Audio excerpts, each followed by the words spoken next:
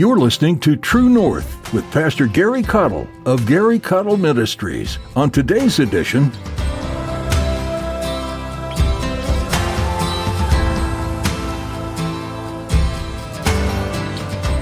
but I got a question for you. Have you been hindered lately? In the book of Galatians chapter 5, the Bible asked a very serious and sobering question. It says, "You did run well. Who did hinder you that you should not obey the truth?" Have you quit fighting today?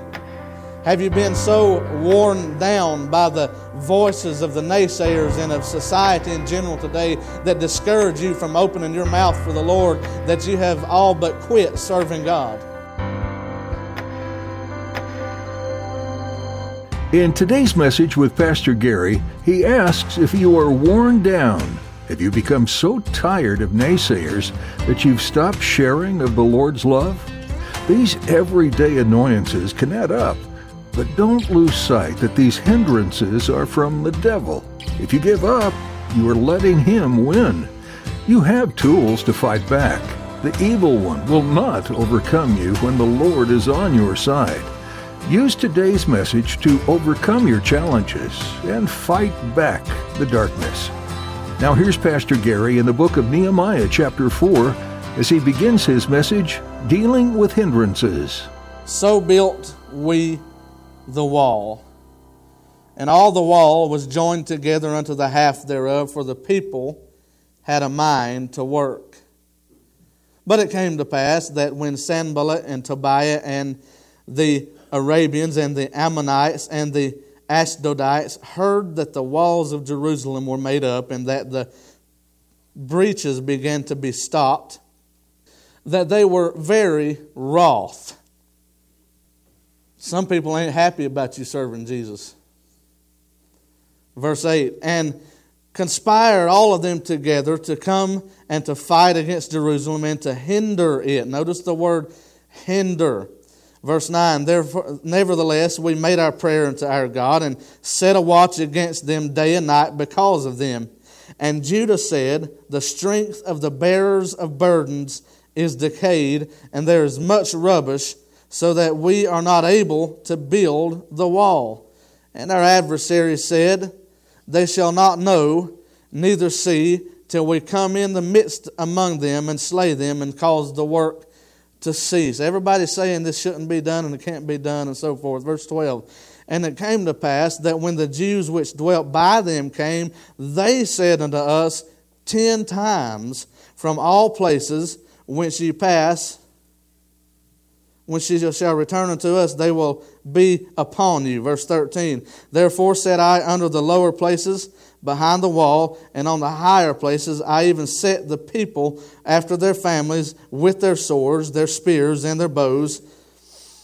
And I looked and rose up and said unto the nobles and to the rulers and to the rest of the people, be not ye afraid of them. Remember the Lord, which is great and terrible, and fight for your brethren, your sons and your daughters, your wives and your houses. Verse 15, and it came to pass when our enemies heard that it was known unto us, and God had brought their counsel to naught, that we returned all of us to the wall, every one unto his work. And it came to pass from that time forth that the half of my servants wrought in the work, and the other half of them held both the spears, the shields, and the bows, and the habergeons, and the rulers were behind all the house of Judah, they which builded on the wall, and they that bare burdens, with those that laded, every one with one of his hands wrought in the work, and with the other hand held a weapon. For the builders, every one had his sword girded by his side, and so builded. We'll stop reading there. Thank you for honoring the Word of God. I'm preaching on dealing with hindrances. Jeremiah was called by God to rally God's people back to a worthy cause, that of rebuilding the walls of Jerusalem. These walls symbolize a defense for all things to us today that are worth fighting for. Things that, when it comes right down to where the rubber meets the road, are the only things that really matter in life, which is faith, family, and country. And today I believe that God is raising up men that are crying out for the rebuilding of the walls of righteousness in our land, because they are corroded, they are corrupt, they are rubbish, because the bearers of the burdens have grown weary in the work, and now we have many churches every week shutting their doors and giving up on the fight. I say this morning that we need some people who will get back in the fight, amen, and decide that as for me and my house, we're going to serve the Lord. But I got a question for you. Have you been hindered lately? In the book of Galatians, chapter 5, the Bible asked a very serious and sobering question. It says, "You did run well. Who did hinder you that you should not obey the truth?" Have you quit fighting today? Have you been so worn down by the voices of the naysayers and of society in general today that discourage you from opening your mouth for the Lord that you have all but quit serving God? Have you been hindered? Have you been stopped in your tracks? Has your voice been silenced? Has your service to the Lord been stopped or rendered practically useless?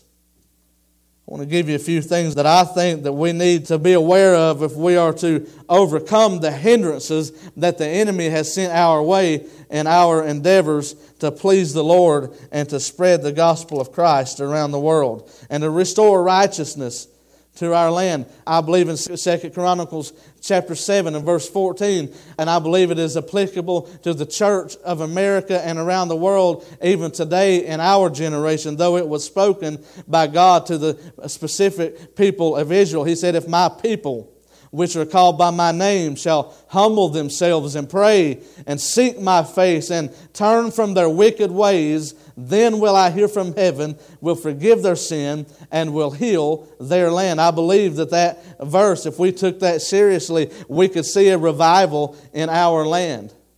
I believe that we sit around and wait on people to come up with solutions that are never going to come up with the solutions. We put too much stock in the stock market, amen. We put too much stock in our educational systems today. We put too much stock in the White House and the government today to try to fix all of our social problems. But I'm going to tell you one thing that will fix our social problems is when we as a country get back to Jesus. Can I get an amen? Because if you think about it, where have we come as a nation from the days where they taught the Bible even in public schools to now where you can't even whisper a prayer without it becoming a federal matter? Where have we come as a culture? Where have we come as a nation? Has it improved our condition? Has it made us better as a country? Has it made us stronger? Has it made us mightier? Or have we been weakened by the corruption that exists today? One person said, "I wish there wasn't a church in the country." Well, I got a question for you, sir and madam, if that's your attitude. Where would this country be without somebody to stand up and declare the truth of the Word of God? Could you imagine how wicked and vile and corrupt this place would be without the church, without the gospel, without the good news being declared through all lands? Amen. Could you imagine how much worse it would be today? God gives us the truth to resist the darkness. And I'm afraid that many of us have been hindered so that we are not actively engaged in rebuilding the walls of righteousness in our land. So I'm going to give you 3 things quickly, if I have time, on what it takes to overcome your hindrances. Number 1, you need to recognize your vulnerabilities. You need to recognize your vulnerabilities. Figure out where your weakness is and work on your weakness. Because the enemy specializes in harassing you in the area of your weakness. He will take you down where you are weak. That is what his focus will be. The enemy studies you day and night to see if he can find one break in the hedge of protection that is set about you. One little area where you might allow him a foothold to sneak in and to do more than you originally invited him to do. And the devil plays on your weakness. If you don't struggle with something, most likely the devil's not going to tempt you with it. if you don't struggle with alcohol and the temptation to drink alcohol, then you will never have a problem with the devil coming to you and tempting you to drink alcohol, most likely, because that's not your weakness. But you do have a weakness that the enemy plays on, and you need to understand what your vulnerabilities are, and you need to figure out a way to strengthen the areas in your walk with God that are the weakest. Galatians 5:8 says that this persuasion, we read where it said, what did hinder you? And then he goes on to say, this persuasion cometh not of him that calleth you. A little leaven leaveneth the whole lump. In other words, in the country terms, if you give the devil an inch, he'll take a mile. Amen? Weaknesses. Young people, hear me well. If you haven't already faced temptation today, there may come a day in your life, most likely will, that someone will say one little joint won't hurt. One little drink won't hurt. One little puff won't hurt anything. Just give it a try. We're just having fun. After this, it'll be all right. Not knowing that many people went to their grave a drug addict or a drunk because of that first drink or that first puff or that first snort or whatever, because they believed the lie that one won't hurt. Are you listening to me? You need to keep your guard up and protect yourself against the wiles of the devil, the tactics of the devil, the lies of the devil that seek to persuade you to make decisions that are destructive, because the enemy has only one thing in mind, not your happiness. I promise you, the devil is not out to make you happy. He is out to destroy you. The Bible says the enemy comes to steal, to kill, and to destroy. But one of the trickiest ways the devil's figured out how to lead you into that is to set you on a path that you think makes you happy. But in the end, the Bible says that there's pleasure in sin for a season, but the ends thereof are death. The devil makes it look real pretty, makes it look real cool, makes it look real good on the surface, not knowing there's a monster beneath the surface ready to devour you, ready to swallow you whole. Are you listening? Recognize your vulnerabilities. And some of us are very vulnerable to other people's opinions. Some of us are very vulnerable to the naysayers. In our text, if I had time, I could break this down real good for you. I may not have time to cover them all. But in verse 10 of our text, Judah said, the strength of the bearers of burdens is decayed, and there is much rubbish, so that we are not able to build the wall. This is the kind of person that says it cannot be done. And sometimes our vulnerability is listening to the person that says it can't be done, and that is our weakness. Because if you don't believe it can be done, then guess what? You will make no effort to do it. That's why churches sit for decades and never experience any kind of growth, because somebody somewhere along the line convinced the congregation that it'll never be any different than what it has been. And so everybody's programmed to think that way, and so nobody makes any effort because they believe it can't be done. They don't think that any outreach will make a difference, or they'll be doing more outreach. And so I challenge you as a church to find any vulnerability, any weakness, any stinking thinking that you've believed from the enemy, reports, evil reports that came over. You remember when Joshua and Caleb went over 10 other men and spied out the land of Canaan, and 10 came back with what the Bible described as an evil report. And only 2 of them came back with a report full of faith. 10 of them said, there's giants in the land. If we go over there, they're going to wipe us out. We better not go. And then only 2 of them said, we better go at once. We can do this. God's promised it to us. God will worry about the giants. We just need to go. And who won? The majority won. And they didn't really win, did they? They may have won the vote, but they lost the battle. And just because you have the majority on your side, sir and madam, does not mean that you are right. Matter of fact, we could look at society today, and if you took a poll on who actually believed the Word of God, you may find out in today's culture that more people don't believe the Word of God, the Bible is the Word of God, than they do anymore.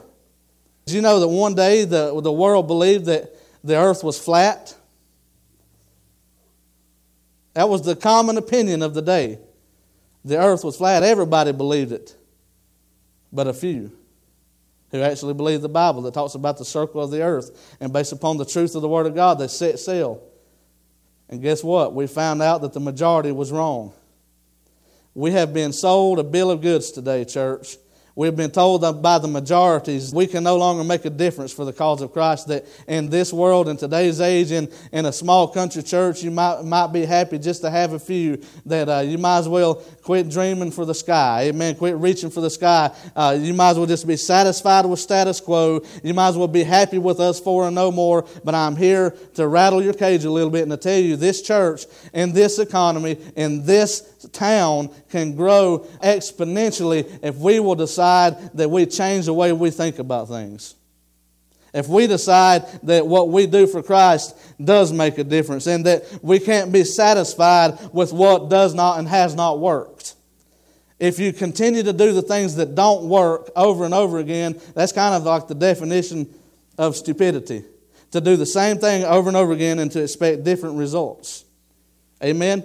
And today we sometimes think that if we do it long enough and hard enough, maybe somebody will come. Well, guess what? The Bible says that we're to go out into the highways and hedges and compel those which are lost to come in. That means that we should have an outreach mentality rather than an in-reach mentality. We shouldn't just sit at the church and expect people to show up. We should go out in the community and talk to people and build relationships and befriend people and befriend sinners and be a voice of hope in their life. And over time you can win them to Christ. I'm talking about recognizing your vulnerabilities. One of those vulnerabilities is the voice that says it can't be done. Another vulnerability is the voice that says it won't be done. Verse 11. Our adversary said, they shall not know neither see till we come in the midst of them and slay them and cause the work to cease. Here's what the enemy said in essence. We're going to destroy them and they won't even see it coming. In other words, we're going to put a stop to it. What they're trying to do for God will not be done because we're going to see to it that it's not done. Do you know that we have an enemy today that wants to see to it that whatever efforts we make for the cause of Christ will not succeed? And they have said in essence, we're going to destroy that work and they're not even going to see it come.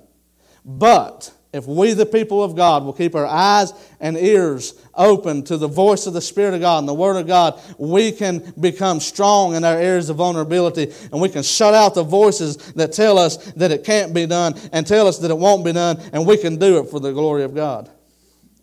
Another voice is the voice of fear that says it shouldn't be done.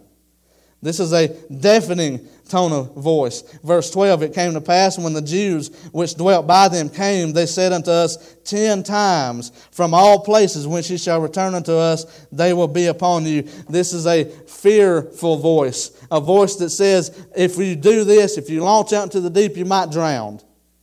If you go into battle, you may lose. If you continue to do the work of God, you open yourself up to criticism, you open yourself up to vulnerabilities, and it's not worth the risk.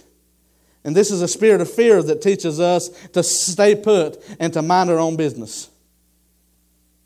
Because the Bible even tells us of the sluggard who wakes up in the morning and instead of going to work says there's a lion in the street. In other words, I might risk getting ate by a lion if I go outside, so I believe I'll just stay home. And sometimes churches, rather than exercising our spiritual gifts and operating in the fullness of the Spirit like we're supposed to be, for fear of rejection or for fear of criticism or for fear of heat that might come our way, would rather sit down and be quiet than to take the risk that we might be criticized for doing something for God. This is a spirit of fear that has come against the church. It's not just this church. Every church in America has to overcome this spirit that says, don't do it or else. Vulnerability. It's a weakness, a weak spot that we've got to strengthen. We've got to decide, are we going to believe that God will bless our efforts if we serve Him? Or are we going to just sit around and do nothing? Nobody that ever did anything was without risk. Are you hearing me? Anybody that's ever done anything for God risked great danger to do it. There is no such thing as successful ministry that does not assume certain risks that are involved. And so we must be willing to count the cost, take up our cross, there's the risk, and follow Jesus. Whatever God leads us to do. Say, now, Lord, I understand that there are certain complications that we may acquire just as a result of doing something different, just as a result of reaching out and making a difference in other people's lives. But Lord, it's worth the risk if we do it for you and we pray for your protection. It's worth the risk. Amen. I'm thankful for people that took a risk for me. People that reached out to my family. I lived in the family of a drunk, a father who was a drunk and a mother who had mental problems. And the average church looked at our family and said, well, they're not worth reaching out to. They'll never change. But there was some that took a risk. Come loved on us anyway. They'd bring us Christmas when we didn't have no Christmas money. They would come visit us when nobody else would visit us. And I thank God that somebody took a risk, took a gamble, that their efforts might go in vain, but it was worth trying anyway. Some of us don't reach out to others because we assume that our efforts will make no difference, and so we're not willing to put forth the effort because we're going to think that our effort is in vain. Let God decide whether the effort is in vain. You just do it. It's better to try and fail than to not try at all. I'd rather die knowing that I tried miserably to serve God and failed than to say that I sit down and didn't try to do anything for God. Take some risks. Be wise as a serpent, harmless as a dove. If you'll do that, God will help you. God will help you overcome obstacles and hindrances that are coming your way.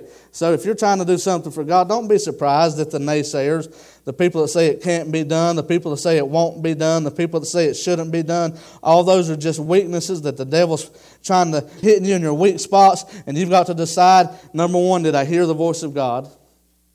And if I did, number two, am I willing to obey it at all costs? Now, if God ain't told you to do something, don't do it. But if it's in this Bible and if the Holy Spirit has convinced you that you have an assignment, you best get about your Father's business or you will suffer. You'll suffer more as a result of not doing something for God than you would doing it for God. You know, it's amazing to me. Prophet Jeremiah, he was given the assignment of preaching judgment to the nation of Israel. And he didn't have no sugar sticks to hand out. He didn't have no sweet sermons that we could all go home and smile about. Every time he stood and preached, it was judgment. Judgment is coming. Judgment is coming. He didn't even give him a space to repent. He said judgment's inevitable. I mean, it was just a tough ministry. Didn't have no good news to share. Just judgment is coming. And one day he got so tired of having to preach that and getting the criticism that came from it, that he said, you know what, I will mention his name no more. But then the Bible says something very interesting. It says, but it was like a fire shut up in my bones, and I was weary with forbearing. In other words, the burden of not preaching became greater than the burden of preaching. And I'm telling you today, the burden of not serving God will become greater than the burden of serving Him. You think you've got it bad serving Jesus? Try not serving Him and be His. If you're His and you don't serve Him, it's going to get worse. How many times will we have to bow our head on Judgment Day when God said, I told you to do this, but you did nothing? I would rather take some risk and obey God and know that on Judgment Day I did my best to serve Him than to assume no risk and have an easy life and face the Lord with nothing to show for my life. Talking about dealing with hindrances. How are you going to deal with them? You're going to have to recognize your vulnerabilities and learn to listen to the voice of the Spirit in your life.